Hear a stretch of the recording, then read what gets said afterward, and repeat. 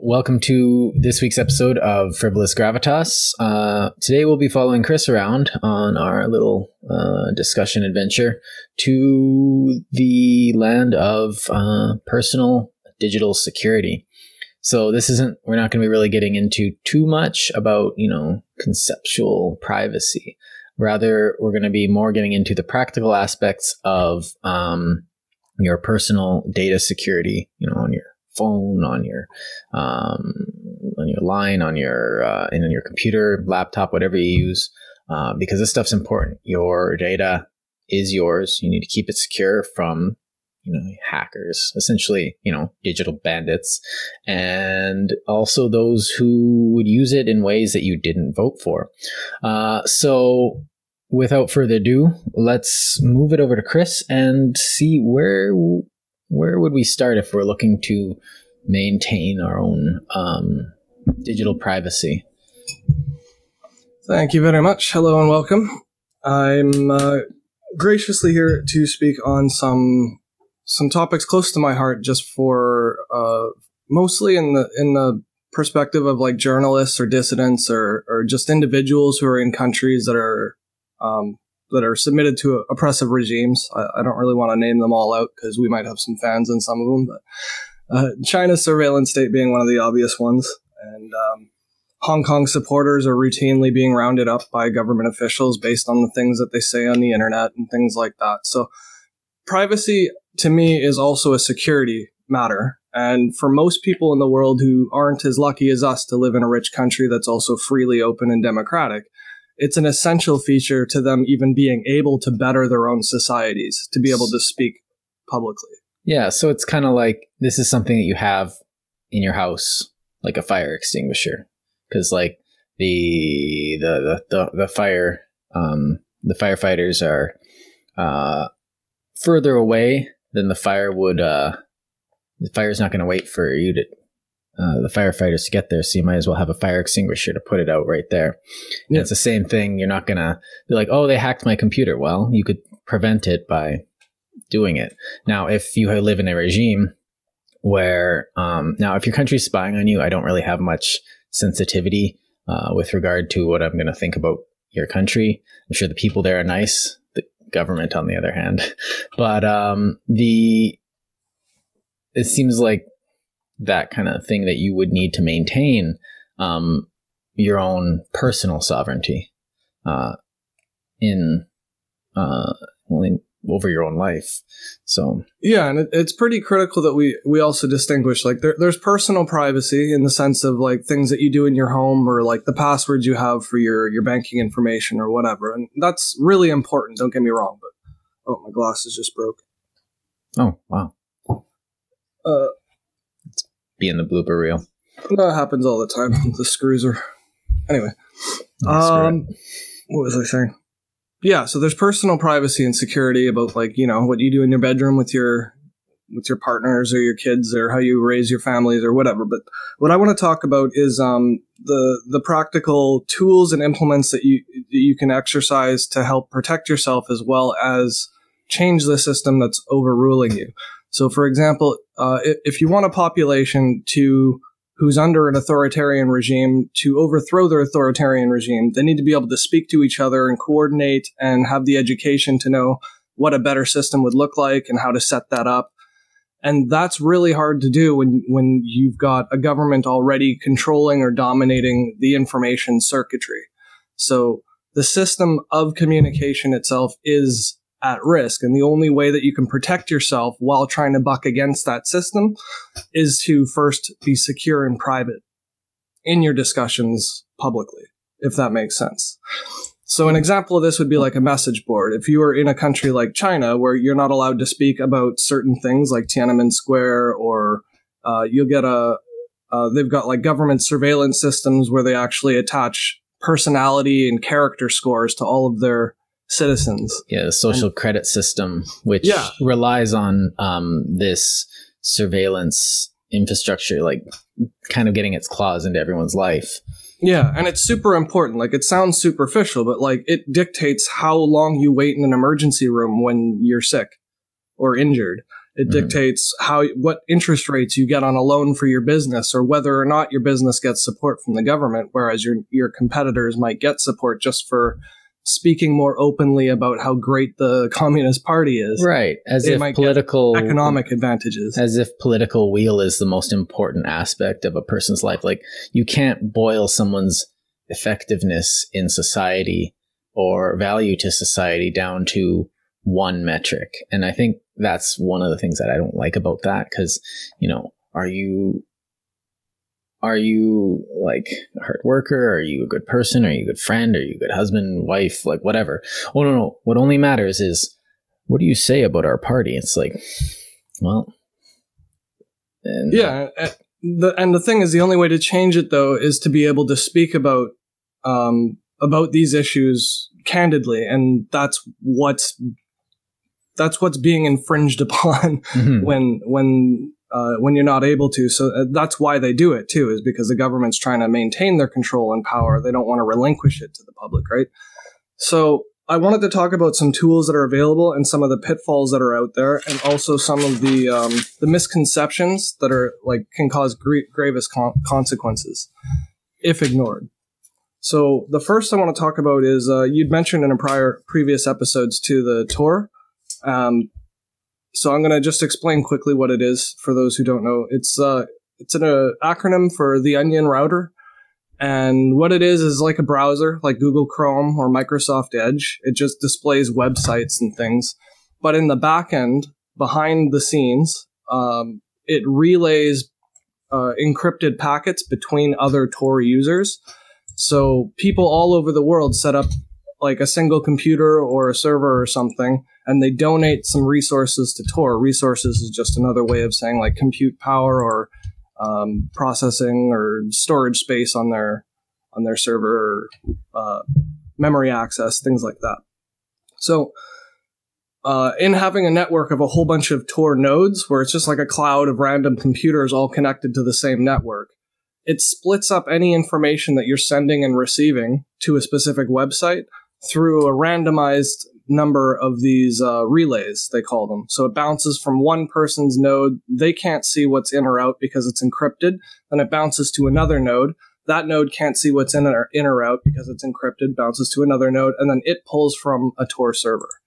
So the important thing to know about Tor is that it's not impervious to a man-in-the-middle attack, in the sense that, like, if there was a hacker sitting there waiting to see what data comes out of your computer and what data comes into your computer, like if they're right at the front end of your node and they've already got access to your router from that point, you're still vulnerable even if you're using Tor.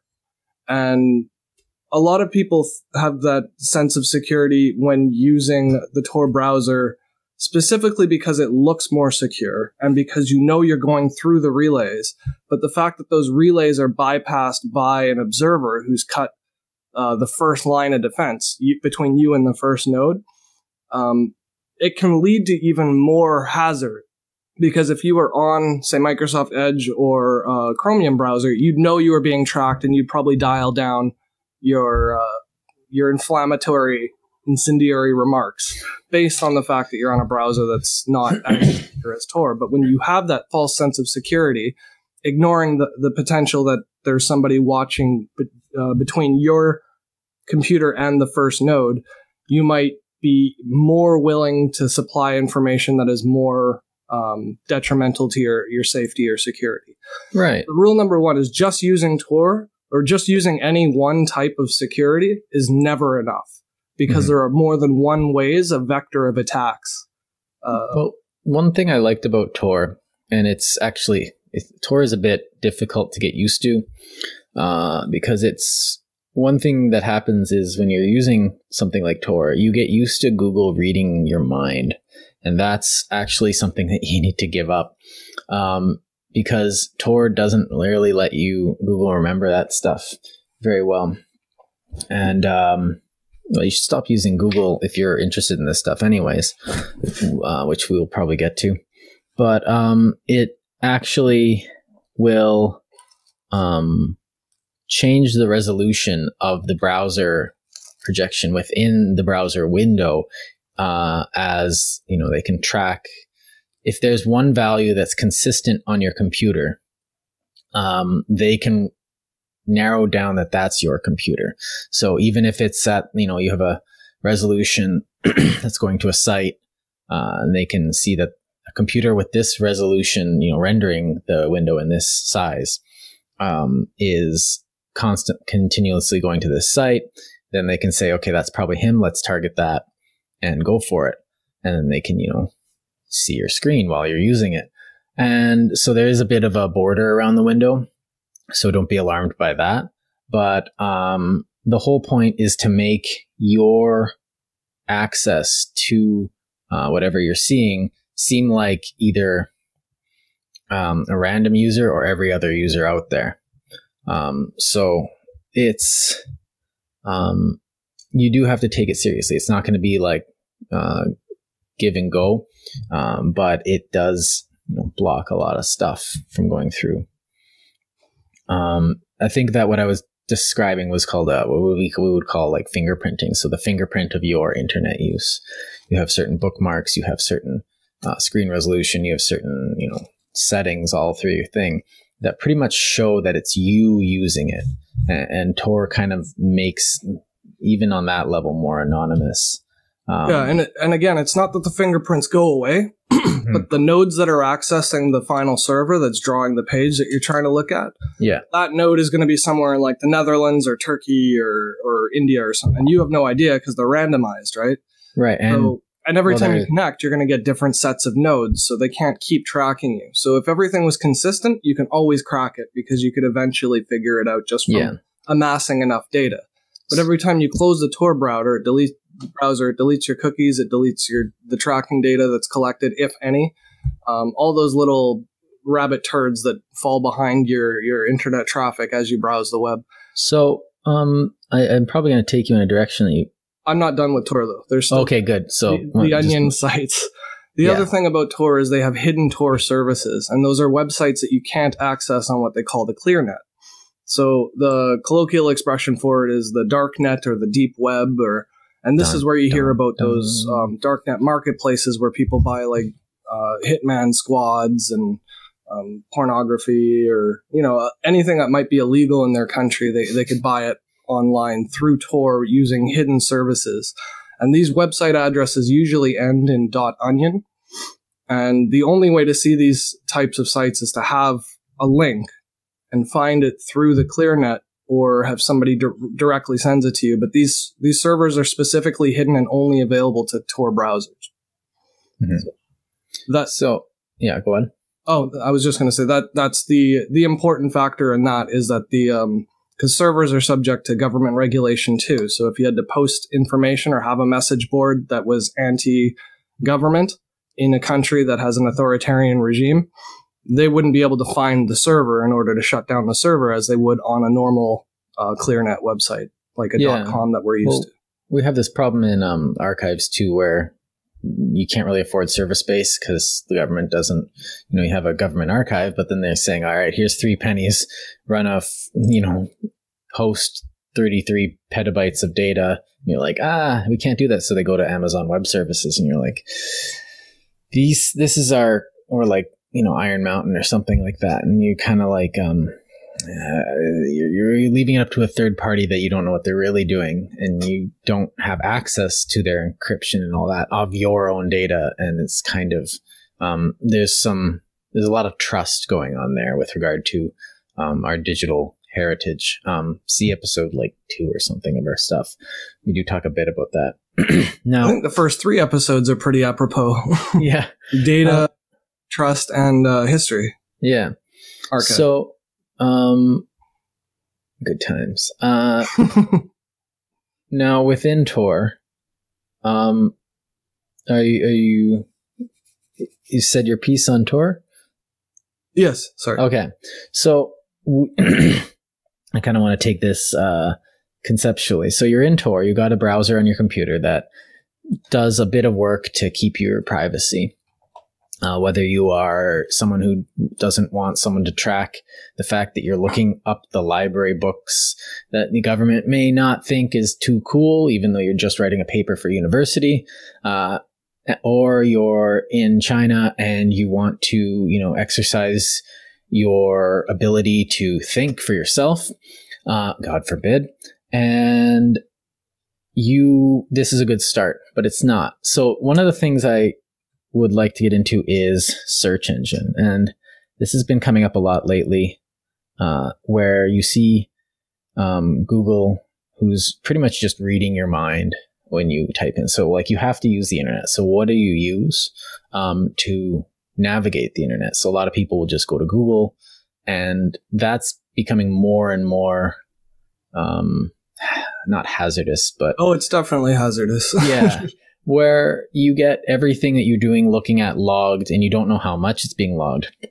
So one of the things you can do is you can go to a more a less invasive one. Something like DuckDuckGo would be a better alternative, where they intentionally don't save your stuff, and they intentionally don't send it, and they do active blocking of certain trackers, especially of their competition, Google. So, but what's important to keep in mind is these are businesses, right?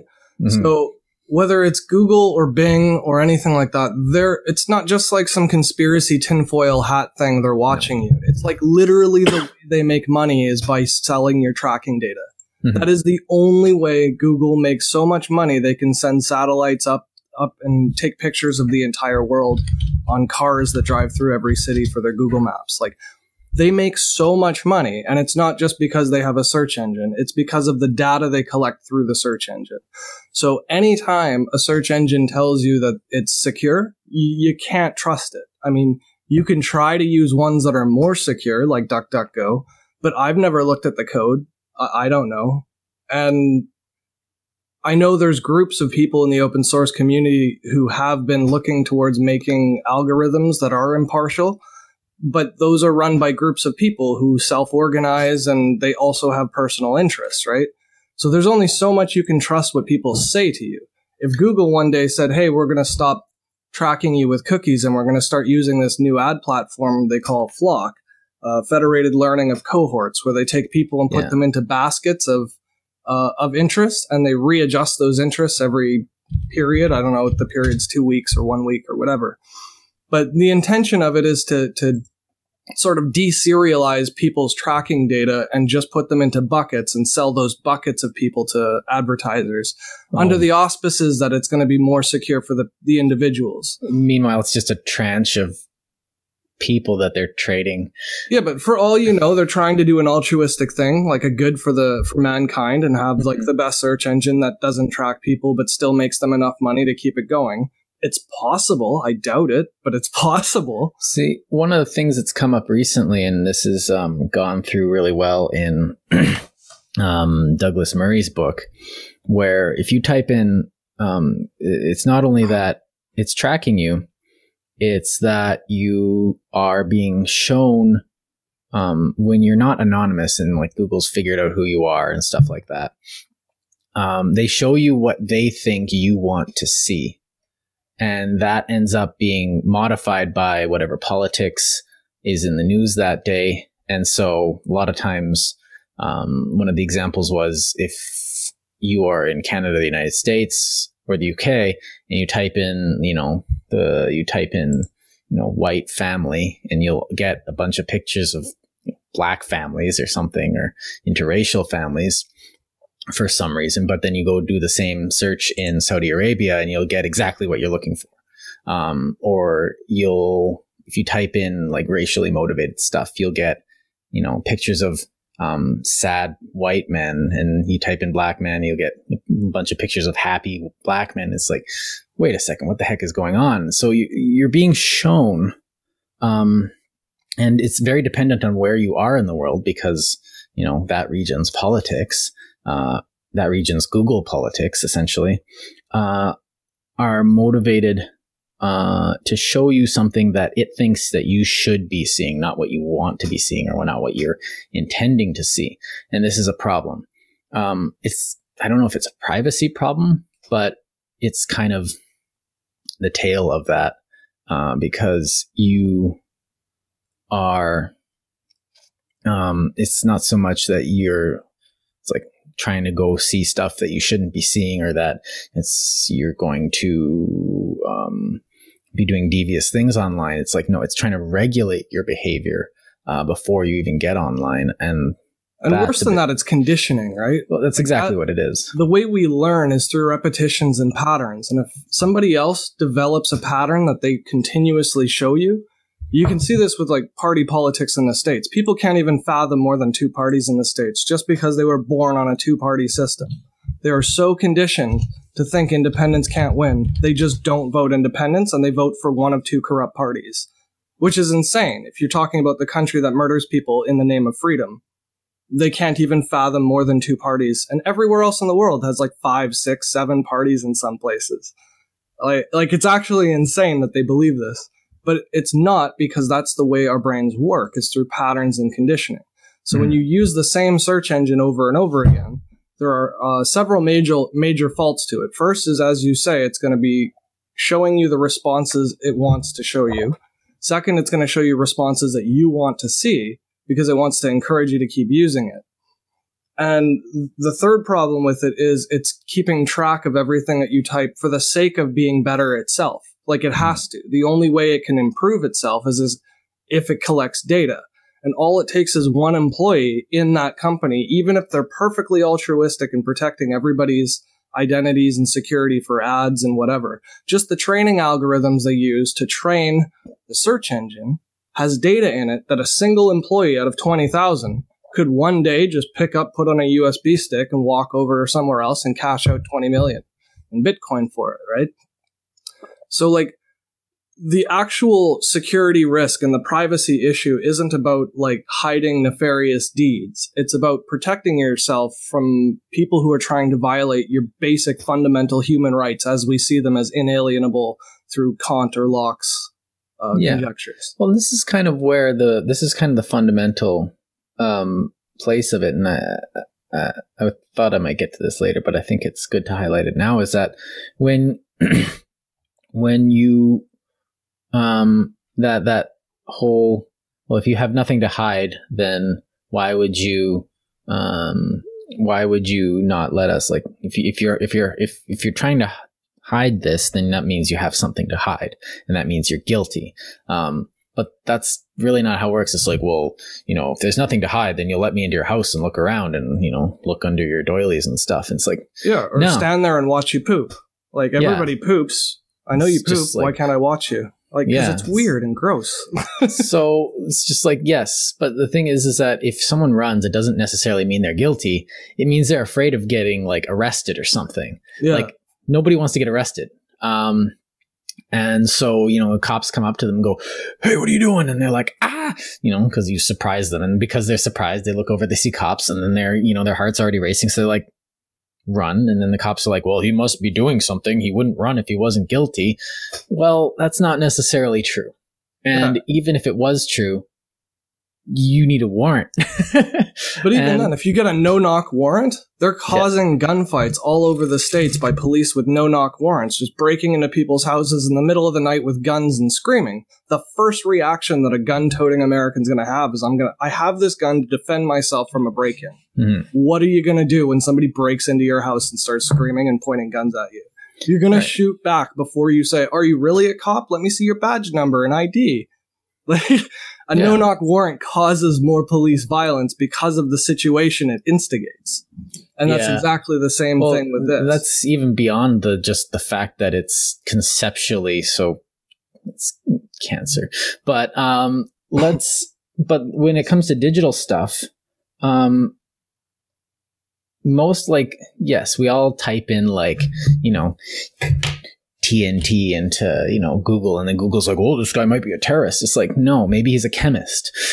Or I study history. Some of the stuff I've typed into my search engine would definitely, I'm definitely on a couple lists. Like I did a couple papers on like nuclear weapons. I did one paper on raising children. So just for this probably show, have 3 children. You had to look up drugs, extremism, radicalism, religion, like all of this stuff just to do this podcast. The fact that I just typed in Tor into my search engine puts me on a list. So it's like, well, why are you even looking that up? It's like, 'cause I'm allowed to imbibe information.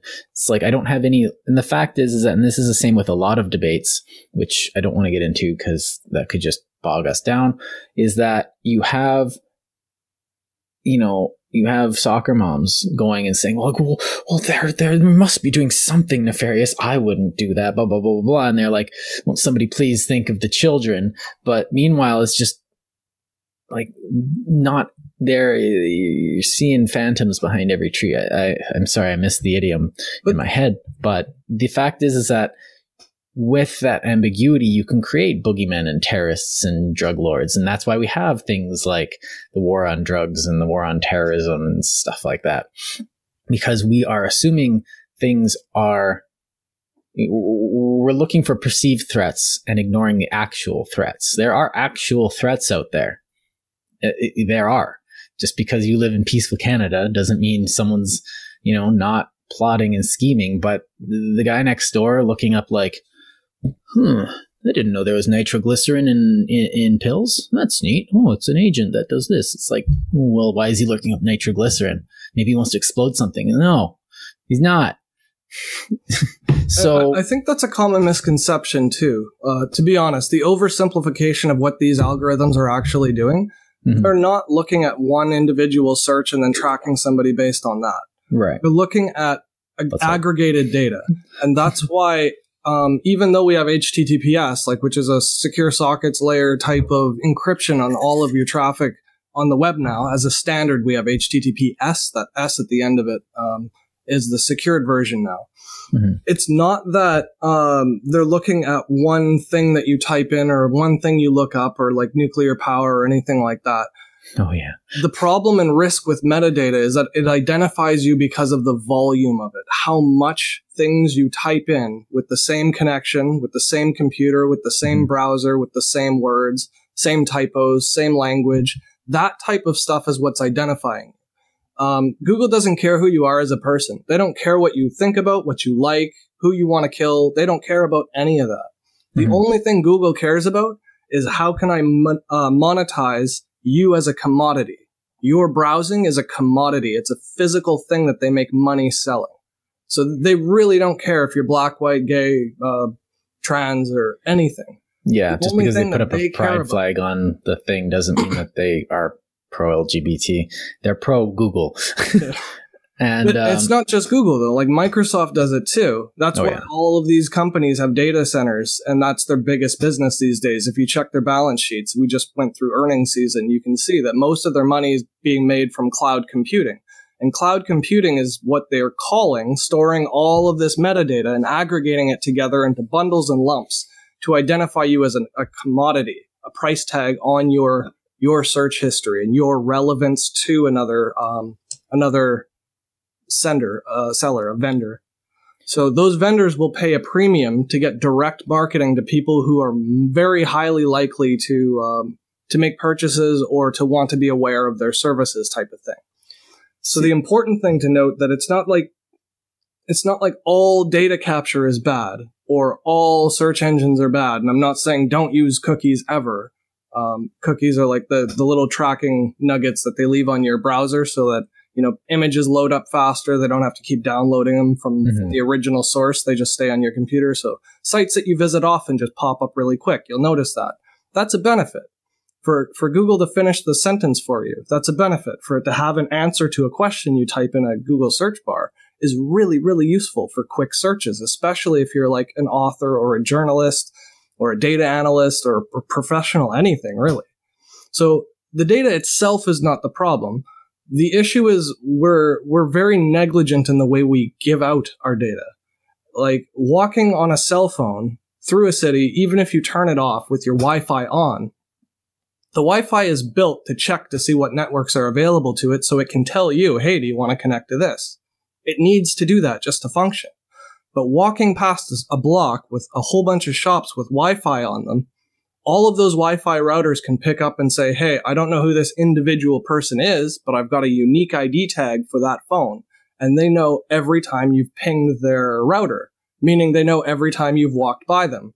And if you've got a sequence of businesses down a street, every one of those shows you which direction you're walking because your ID will be the same. based on all of them. And then you've got the frequency data. If you walk that way every day, each one of those businesses are going to ping you in a consistent manner every single day. So it's not that they're watching you, but they are. And the fact that that data needs to be collected just for those services and hardwares to function properly means that a government can manipulate and abuse that and turn it back around on their population. Mm-hmm. So having that data exist means that a government can supply an affidavit or a warrant or whatever. Yeah. Or like, and then they can misuse it afterwards. Or a corporation that has a bit too much power, Amazon, can use that to its advantage. Like if you stop in front of one, it'll be like, oh, it stopped in front of that one. Send them ads right now. But the businesses only care about the ads. But what the governments can do with the ad generating data is much, much more harmful. Right. And that stuff's done behind the scenes. They don't necessarily have to tell the public. I mean, a lot of times you get the Freedom of Information Act and like a reporter notices it. They might do a feature on it and, go down to the courthouse and draw it up.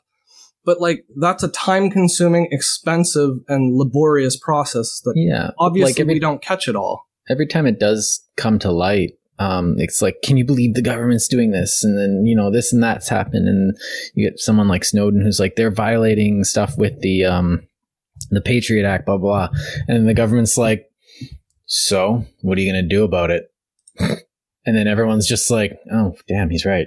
And that's the thing. It's so complicated. Like, how do you even write a law to restrict the government's access to it? Mm-hmm. Like, do you start telling them which scripts they can run and encode? And do you have like a coalition of, I don't know. Start by repealing the Patriot Act.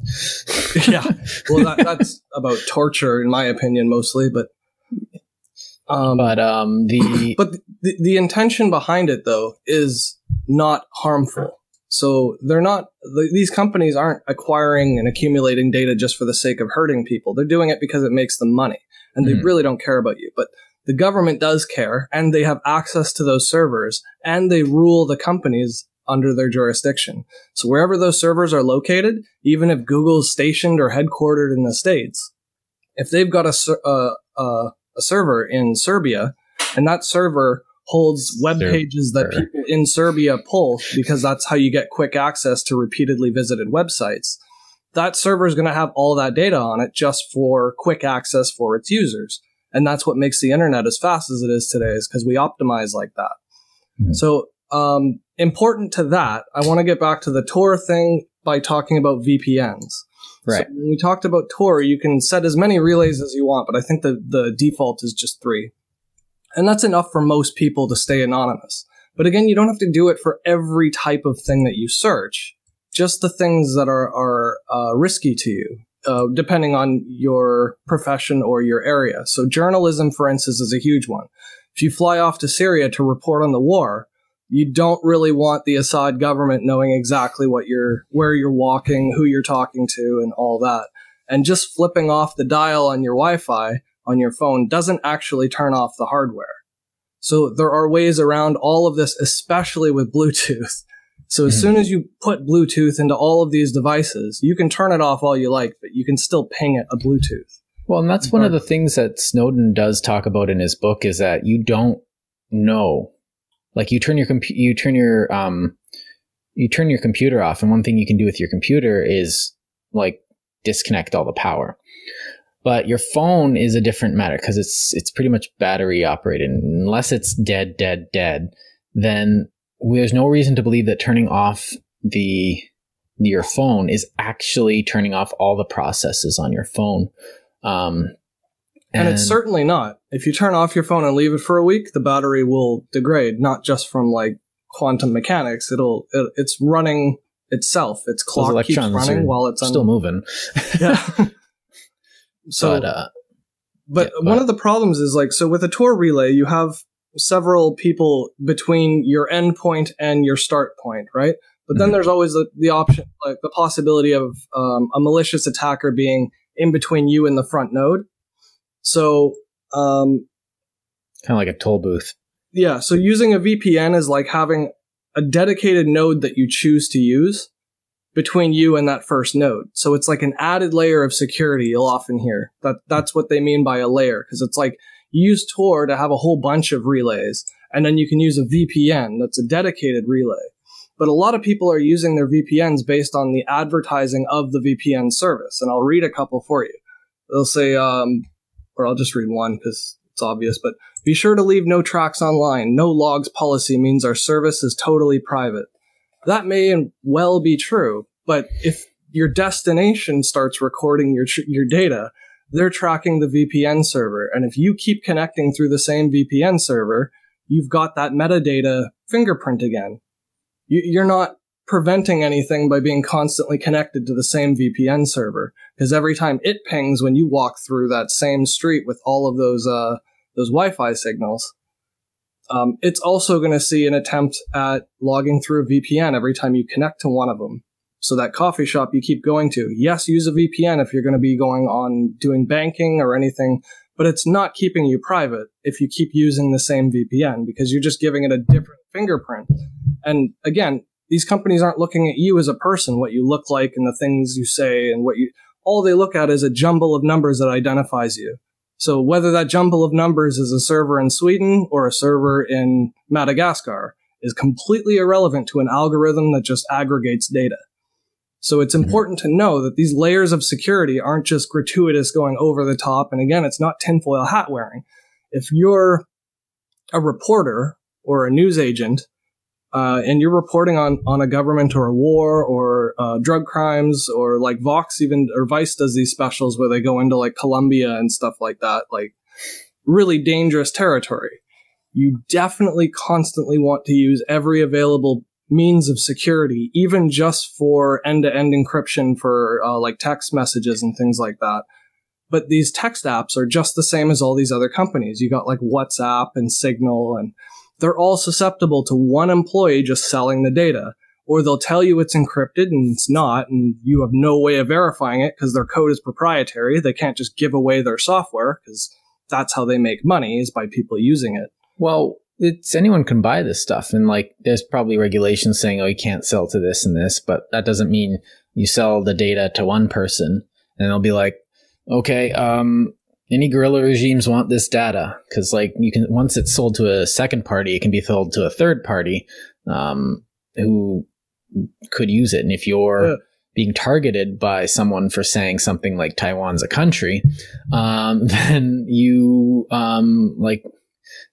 then they know you're there and they can be waiting for you. It's complicated, but it's if they really. Now, most of us, which means 99.9% of us, don't have regimes or guerrilla fighters looking to get us.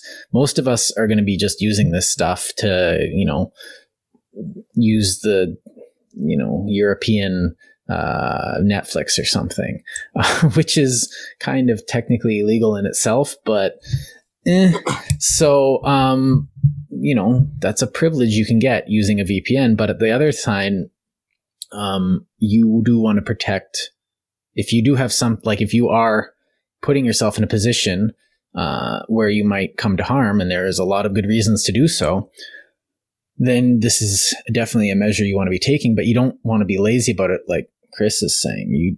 I think one of the things that would help just generally is to make your online habits a bit more unpredictable. Or just be deliberate in them.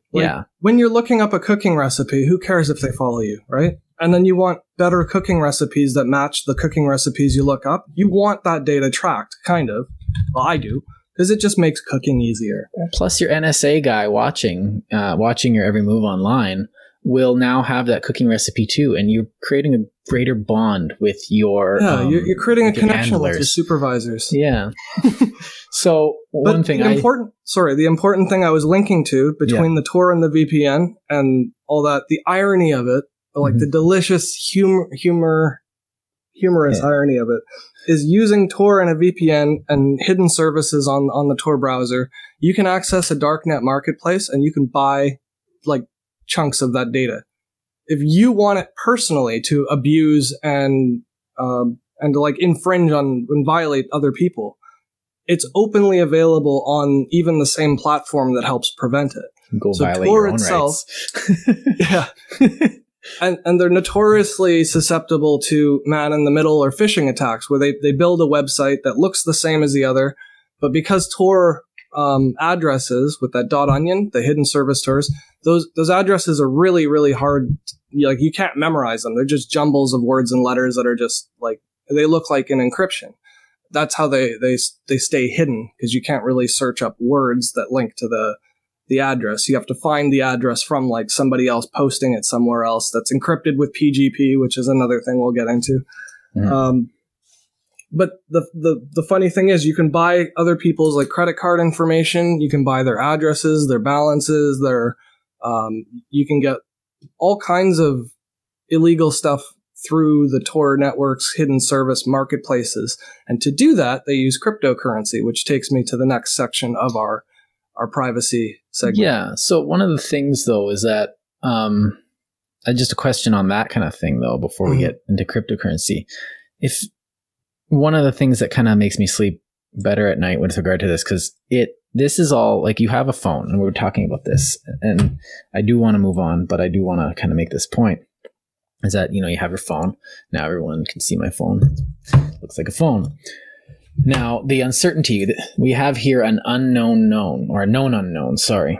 And that in every field, humans tend to, when they encounter a known unknown, they put demons in there. Like, what could it be done? What could it be done? And that's like perfect breeding ground for, conspiracy theories. And it's easy to, like you said, put the tinfoil hat on, but there is stuff going on in there. We're not just making this up. But at the same time, it's probably easier to just find me in person and follow me home to get my address. Or you could just ask me in a, and just like, oh yeah, just put your address here and here and here. And it's like, haha, we got this thing. My paper records are out there. So a lot of your vital statistics are easier to get than just, gotta hack his computer to find out where he is. It's like, no. They're like, there's published phone books. And if a hacker is willing to write a program to get into your computer and, risk all that, why not just read through the phone book until they find your name and say, phone number, and they cross-reference a bunch of stuff and they know exactly where everything is. And then they realize that they don't care because your address doesn't really do anything. So, well, it does a lot though, because if it does open a fraud bank account and do identity theft and all that, or if you set up a shell company and run money or launder money through somebody else's name, not tied to you. So you physical, for that type of stuff, and that's verified through credit card information's billing. Yeah. So keep your stuff. But the thing is, like you said, addresses, anyone can get them. I can walk down the street and every single person that lives on my street has an address that I know. So addresses aren't hidden. Phone numbers aren't hidden. And using an address and a phone number and a name is usually sufficient to find Facebook account details. Then you've got friends and affiliations, past employers, past schools. But all this data, nobody cares about one person. Mm-hmm. A hacker isn't looking at you and being like, you're the only target. You're the only person I'm targeting right now. That's not how they work. They set up a bot network of a whole bunch of scripts running on a whole bunch of other computers, and they just attack everybody from a list of data that they collect from one of these darknet sites or from an unscrupulous employee who decides to sell it for cash to feed their heroin addiction. Whatever the situation is, whether it's a government or not, it's not you that they're after, but your data is included in all of everybody else's data that they are after. And they just need 1 in a million. That's why you get these emails with the Nigerian prince offering bars of gold. You just need some money or a place to store it. All you do is pay the transaction fee. I'll give you $1 million. Poor guy. That, you think to yourself, that can't possibly work. But 25 years later, the internet still has the exact same email scams and slightly better ones. But the reason why is because only 1 in a million has to work. They email it out to 50 million people and 5 people do it. Well, that's 1 in 10 million. But if 5 people commit to it, that's $5,000 they made for pressing enter. Yeah. It's so much money to do zero work. If I ever meet one of these guys, I'm not going to be held accountable for my actions. But let's just, that said. So bring us to, so we talked about browsers and we talked a bit about search engines. I just want to do a shout out to Have I Been Pwned. because there's a website where you can check where all the lists that are published from people who have, the website is BEEN. Pwned is spelled with a PWNED.com. So haveibeenpwned.com is just replace the P with a O, or the O with a P. This is gonna fuel some people's nightmares. So we'll put that in the description. So again, all it matters though with that is that you just change your password. So if they've got your password on any one of those things that comes up in that list, it doesn't mean they've actively hacked you. It just means it's part of a list that they've sold to somebody who might want to hack you, or a government who might want to keep track of you. Yeah. So just change your passwords. Simple as that. Yeah. But it's inevitable. It will happen. No matter what you do online, somebody's going to have some form of your data somewhere, either as a cookie. You can even track people based on the little icons that show up in the address bar for the website. Like if you go to chrisdriver.com, you'll see like a KD or something in the top left. So every site can offer up this little 16 kilobyte PNG picture that you're allowed to put up there. Just knowing that picture and the metadata from that picture can tell you about your traffic. And a lot of people don't consider it as a threat because it's just a tiny little icon meant to show you that you're on the right website. But anybody can take that picture. Like, it's not proof of anything. It's a helpful optical tool for you to see that the address is accurate, that you didn't misspell it. One of the things, and I do want to move on to Bitcoin, but one of the things that's been this has been put to good use. There are things, and one of the things that comes up initially is the Internet Archive, which scours the web, copies your website, and makes a copy of it and saves your website for posterity. You can go to Internet Archive and be like, could you please take that down? Please don't. I know you might be embarrassed or something, but internet history is important and we need to save it. Just because you feeling queasy about what you put up doesn't mean you aren't part of internet history. Don't.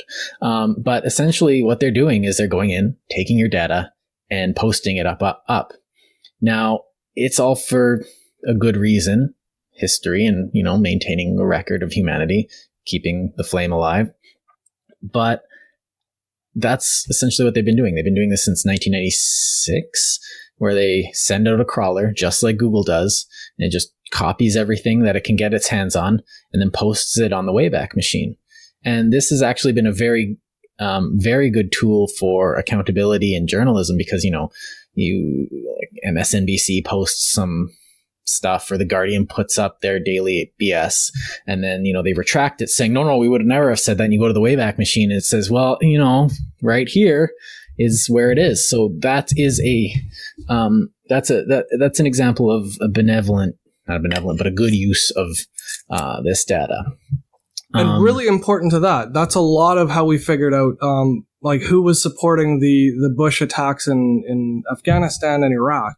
Like when we went to war over false information, it was pushed by the media, and they very quickly edited and took down a bunch of things after the fact so that they would look less blameworthy. But thanks to the archives, we know the reason why people had such a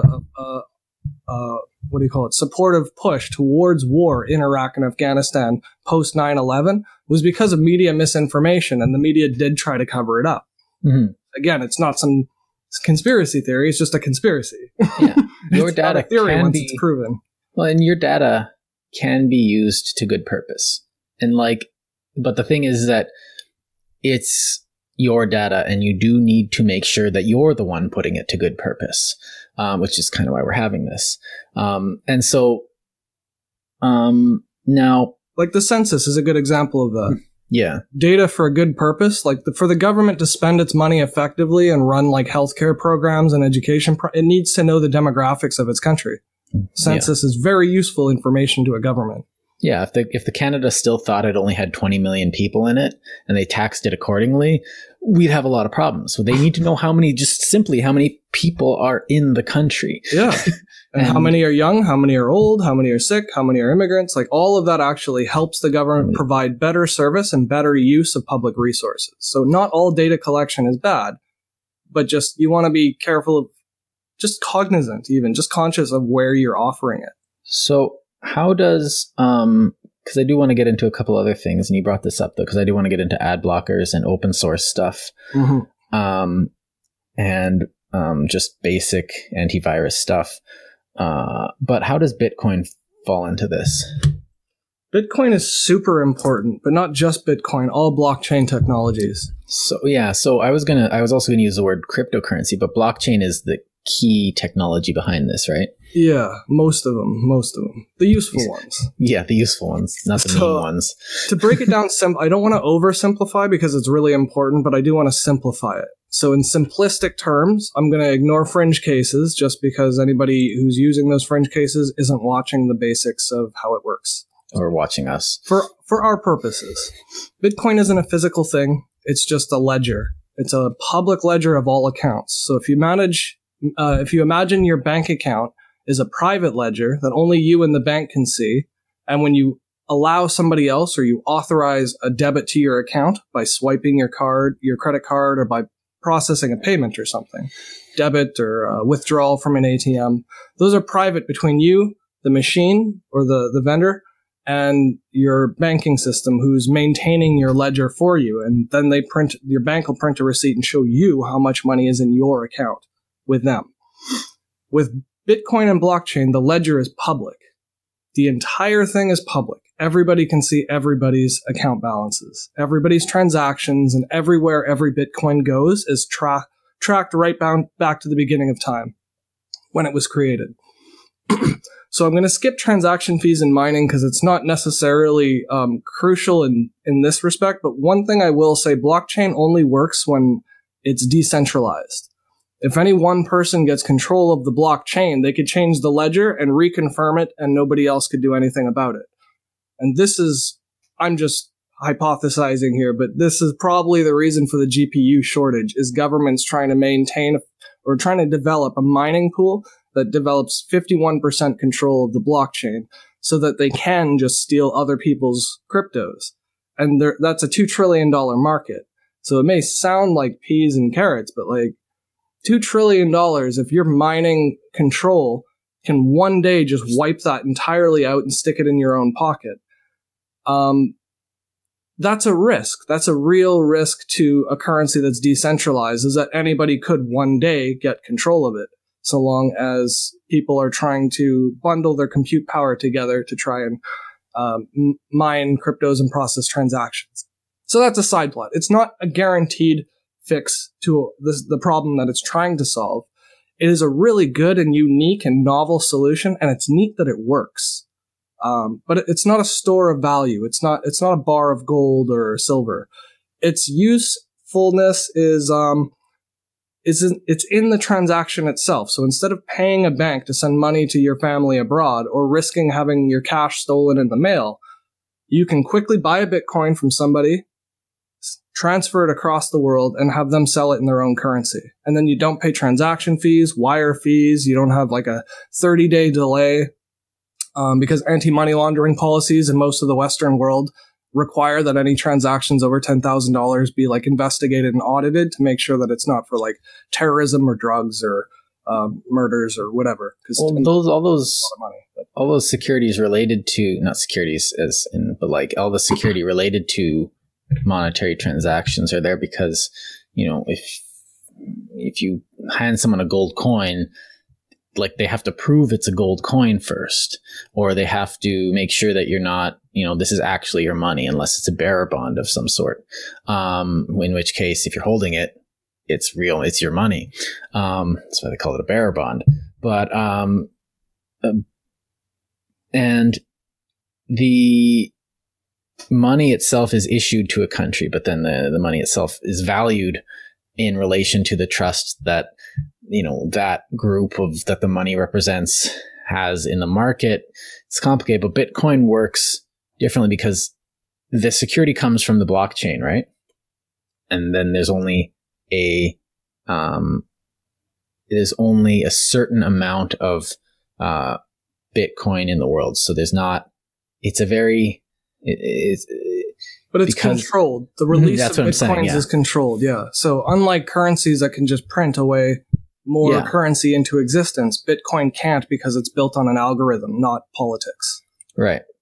And so you get there's no need to have a, transaction fee because it's just you giving money or sending money or having a trend or like buying something from someone, without a third party, like a government coming in and taking sales tax or a bank saying you're using our services. No, you're just giving something. It's like if I took these pliers and gave it to you, I don't have to give up a portion of these pliers to someone else, just by handing them. And then, I get the pliers back and they have to pay a transaction fee of the pliers. And by the time, I've lent out the pliers 6 times, I don't have pliers anymore or they don't have grips or something. But to be clear, there are transaction fees, but that's what goes to the miners usually. And that's based on how busy the network is. So if you want to transfer money fast, then you have to pay a higher fee to entice miners to prioritize your transaction over others.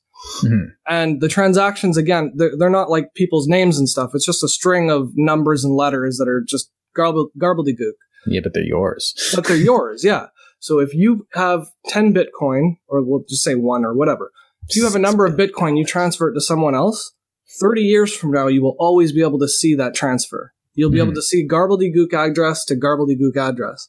But if they send something back to you, or you start buying coffee at a local shop to the same Bitcoin address, it's exactly the same like we were talking about with the Tor browsers and the Wi-Fi signals, and that's linking a specific ID, that one wallet address, to all of these other transactions, and that metadata can be aggregated and say, oh, that's his cell phone pinging at the same time as he's processing a Bitcoin through this VPN that goes through a Tor browser through this local coffee shop's public Wi-Fi. Yeah. And it's like, well, how could they possibly think of all that? They don't. The algorithm just does it. That's what algorithms do, is they aggregate data and they sort things by relationships. No matter how complicated it looks to us, that's no different for a computer to do it through 7 layers or doing it through 1. Right. Now, to be fair, someone did have to put thought into constructing these algorithms. Like, how are people? Oh, they're using this now. Well, let's do that. And then they write an algorithm that they don't have to look at that or think about that anymore. And they can do that because... that's what the neural nets episode was describing. Yeah. How they make those relationships. It's just matrix multiplications. So if they invent a new way of having internet security, some geek in a lab in Langley or something, or at the NSA Center, I can't remember where it is. I can't remember the name of the town. Maybe I got it right. But okay. And they have to sit around and be like, what is this? And then they have to add that to the algorithm and figure out ways to get around it and through it and take from it and use it for their own interests. But then, that's it. So it really is a game of Red Queen, from Alice in Wonderland. As fast as you run, you can only end up catching up. You're always. But the way encryption works, like the encryption itself is not variable like that. It's the implementations of the encryptions that are finding flaws. Mm-hmm. So if you use a Diffie-Hellman key exchange algorithm, what you're doing is factoring large primes. And it's really easy to check if something is prime, but it's really hard to find out what the prime is if the number is 28 digits long or 256 digits long. So what we're doing with these SHA-256 AES encryption algorithms and TLS and SSL, they're all versions of Diffie-Hellman key exchanges where you get private and public keys that can be exchanged so that a public key encrypts something, but only the private key holder can decrypt it. Mm. It's a one-way transaction. If I say, like, what's 5 plus 10 is 15, you can instantly do the calculation and come to 15. But if I say my result is 15, you don't know if I did 5 plus 10, 16 minus 1, 11 plus 4. That's sort of the premise of it. It's easy to go one way to check it and verify it and decrypt it, but it's almost impossible to go the other way if you're trying to break the code. Because the code itself hashes over itself over and over again. Making it so that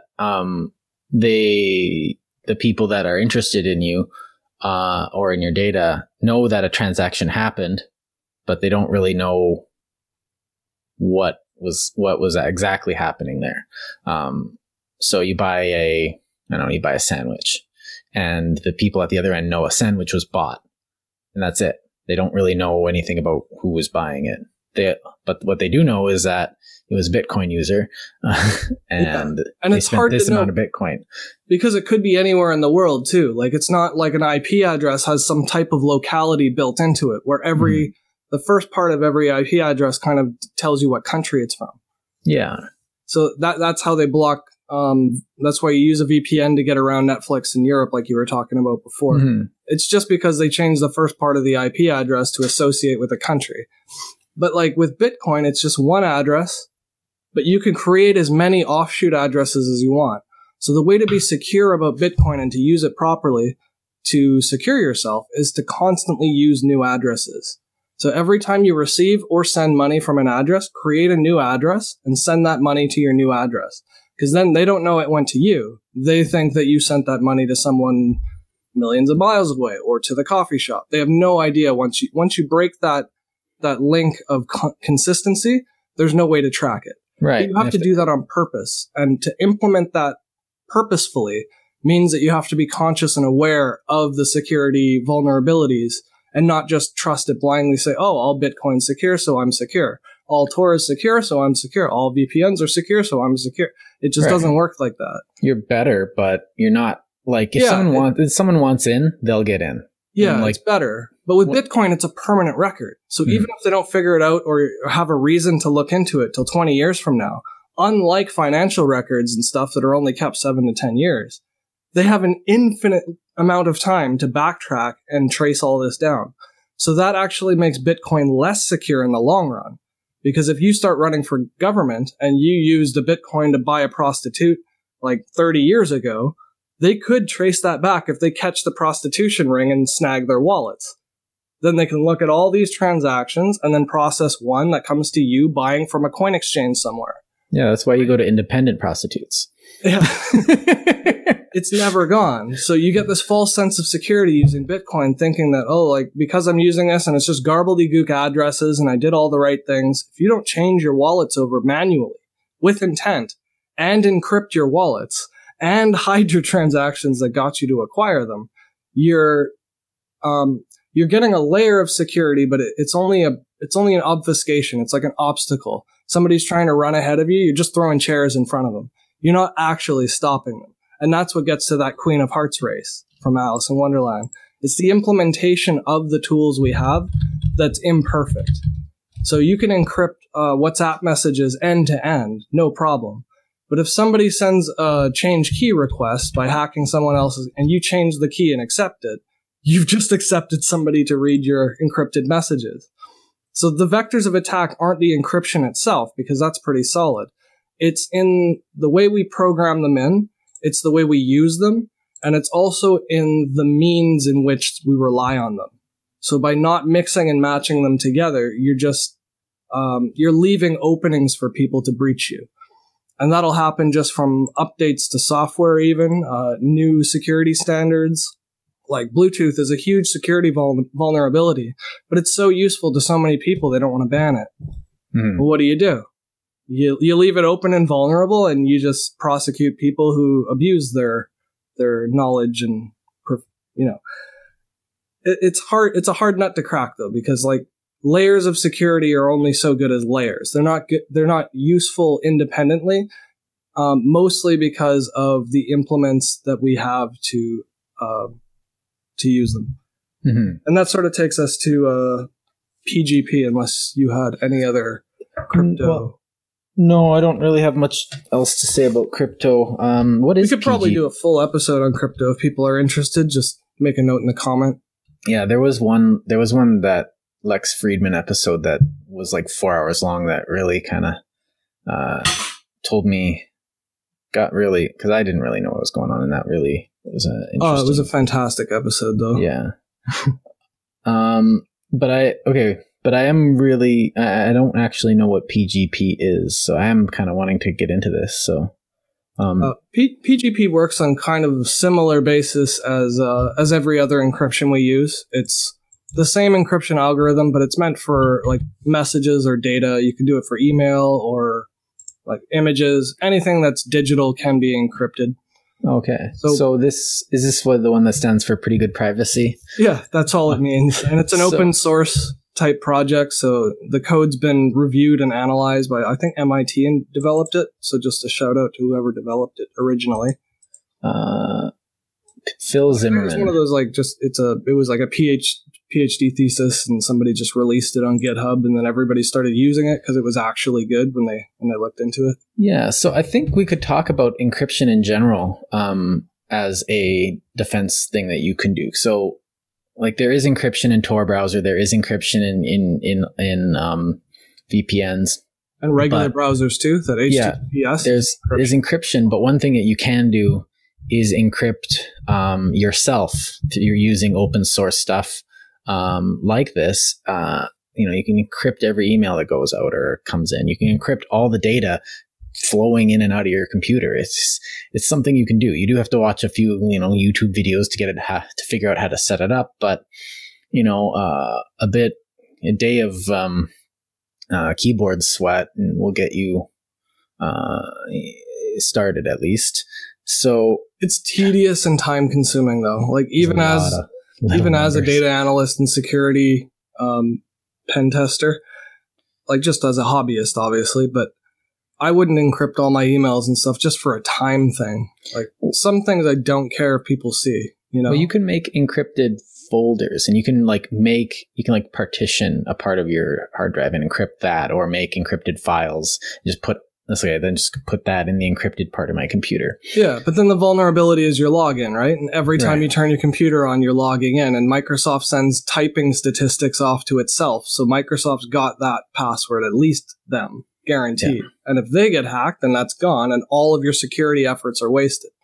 Mm-hmm. So it really depends on how much you need to secure yourself. But again, if you're one of the people, like a journalist in a country that locks up journalists, like Russia, you do need all of this. And it's not just criminals that are using it, or people like me that just do it for the technology buzz, because I get my kicks off of exploring technology. Its utility is life-threatening to some people if they misuse it. So it's important for them to know how to use it properly. So tell us about how pretty good privacy works as a practical thing. It looks complicated, and it seems complicated, but it's really simple. In essence, without getting into the algorithm itself, what it's doing is it's using a math formula to connect two people to share a certain key, which is each of their public keys. And then based on that key is like a seed for a random number generator. Let's say you wanted to write a code, but you wanted to test that the same number was going to work. You drop in the same seed to get the same number out every time, just while you're testing it. And then you make the seed random after the fact so that everything works as you wanted it to. Mm-hmm. So this seed number that starts off with your private key, it creates a pair. So one pair of that, one half of the equation is a public key. And when the math formula from both parties that you're trying to connect to, when they put their keys together and agree, it decrypts the message that's contained in it. Just really simply put. Mm-hmm. The math is pretty confusing, but when you put math in a computer, you can just close it and never look at it again because math just always works, which is nice. Yeah, the computer knows the math.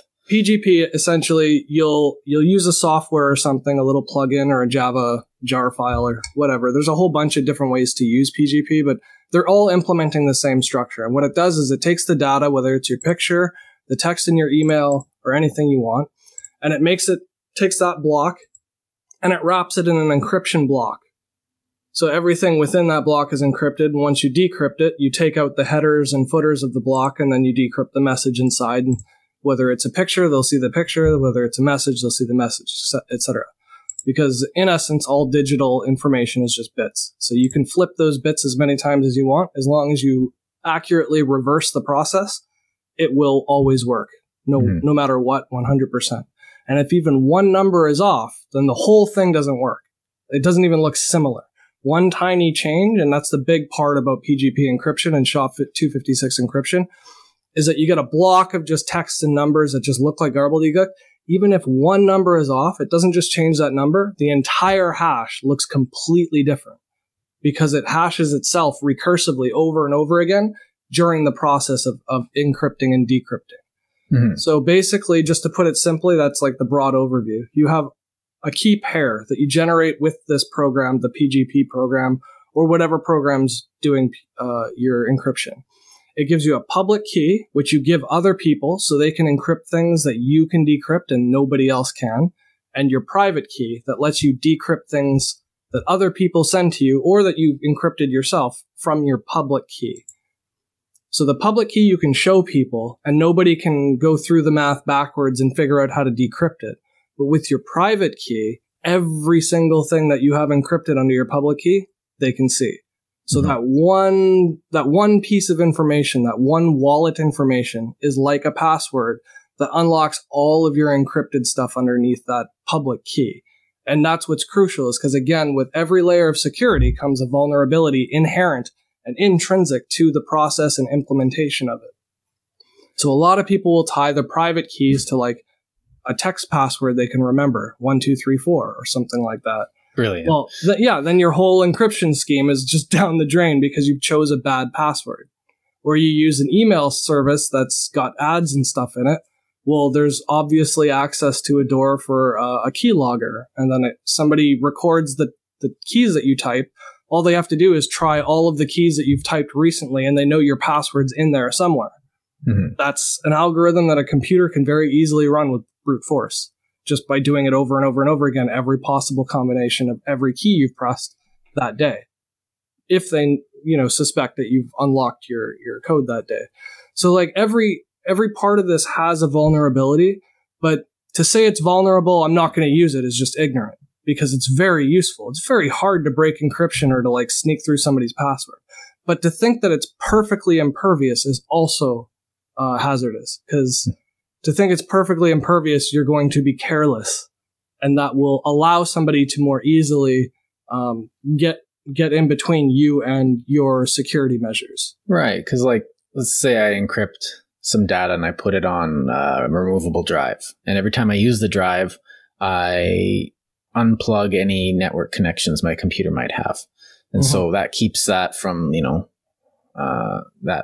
anybody getting in while I'm using it. And then every time I want to use the internet, I have to unplug that drive. Having something not physically connected to something that's networked is a form of security. But then one day, if I'm lazy and I just leave it in and someone's sitting there watching, then, oh, look, there it is. Let's get it. All they have to do is wait for you to screw up, and it's right there. There's also the potential risk that it'll store up a list of the files on your drive, and then when you reconnect, it'll send it. Yeah. Windows actually does that. If you disconnect Windows and don't let it update, and you like try as you might, they will force an update on you eventually, and that's how they do it. While you're connected, they'll download stuff and upload stuff, and then if you disconnect, it'll pause itself without telling you, and then it'll force it at some point down the line. That's how viruses and Trojans get in. Like the SolarWinds virus was done through an update exploit. Yeah. It was forced on a lot of systems. Some of them just did it automatically. Some did it manually. But even disconnecting stuff isn't impervious. It's just a good layer. If somebody managed to get that one type of thing that you can't detect and notice on your system, that might be the thing that prevents it from working.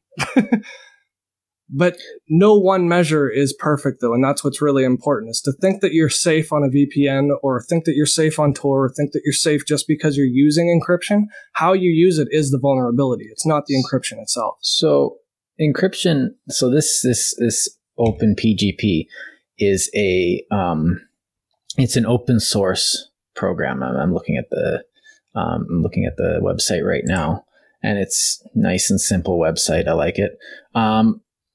But what's the advantage of doing something open source rather than relying on, say,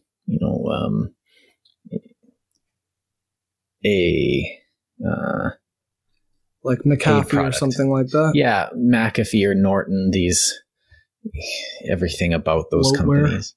Yeah. Oh, jeez. Well, the benefit is, first of all, it's lightweight. It's not going to bog your system down. It's not going to do anything you don't tell it to do explicitly. It's not going to run in the background. There's not going to be pretty pictures and images like slowing your system resources down, like your graphics processor, or it's not going to do any networking in the background. If something's open source, you can bet that a whole bunch of nerds have sat there and said, like, you don't need that network connection running in the background. And they'll just wipe it out, fork it off, and say, here's a better version of PGP without the network access. Right. Like, somebody will just fix it. And then they'll say what they fixed, how they fixed it, where the line of code is. They'll quote it. They'll comment it. Whereas in a company, they want to keep it hidden in a black box because that's their product, right? They don't want to show people their product because then people could copy and paste and issue it for free. And a lot of what you see when you like something like a antivirus, which I believe is also part of this, security thing, is that a lot of it's just show. There's a show for the antivirus. Look, you're using our product. Isn't that great? And they have all these little animations going while it searches your computer. But like my antivirus, all it does is shows you a list of what it's scanned in, text, and that's it. I don't even think it has a loading bar. And there's there's graphics and there's stuff that, it's all there. And all these features that it tells you it has that you're never going to use. And then it, every time you scan it scans you. It's like, look, we found nothing. And also, BT dubs send us money. It's like, what? That there's a script running in the background to ask you for money every time it does something. And that's a script that you don't need. It doesn't need to be like, I want my antivirus to, just check. And I don't want it to bug me unless it finds something. I don't want it to tell me like, look how great of a good job I'm doing. And like when you get your computer, like every time you get your computer, you load up an operating system, especially like Windows or Mac OS or something or whatever Mac has now, you have to like gut it. Like I went into my computer and I gutted this thing. I must have deleted like 40, 50 programs just right off the bat. I would advise everyone to do that because those programs only exist to collect data from people. That's all they do. And you bought it. Why would you be feeding some company money to use your electricity and your hardware the way they want you to? Right. Because you are paying every algorithm takes a bit of processing power, and processing power is electricity, and electricity is your power bill. Yeah. Yeah. So one of the things... also, it's diminishing the value of the product that you bought. If you bought something that, because it operates at a certain speed and has a certain amount of RAM, if you open it up and 4 gigabytes of that RAM, like half of your 8 gigabytes, is used up by something you don't want, you're only getting a computer that's half as fast with 4 gigabytes of RAM, not 8 that you paid for. Because it's used up by something that you're not wanting or using. So, like, there are so many ways, though, that companies monetize compute power. And a lot of them, like even through websites, you can mine cryptocurrency just from visitors' traffic on a website. Like you can use a computer system resources with every type of application and thing that's installed on your computer. But those are also vectors of attack. If I'm trying to break into a computer system that's using PGP and a VPN and Tor and absolutely everything to the nines, but they've got like HP smart software, like just some customer friendly type of bright blue and white. Ooh, let's talk about printers and update drivers and stuff. Yes. If you have just needlessly bloated software running on your computer, it is so easy for an attacker to say, well, tons of people have this software and it's vulnerable. I'll just crack that. And that's a gateway right into your secure system. 1 second. I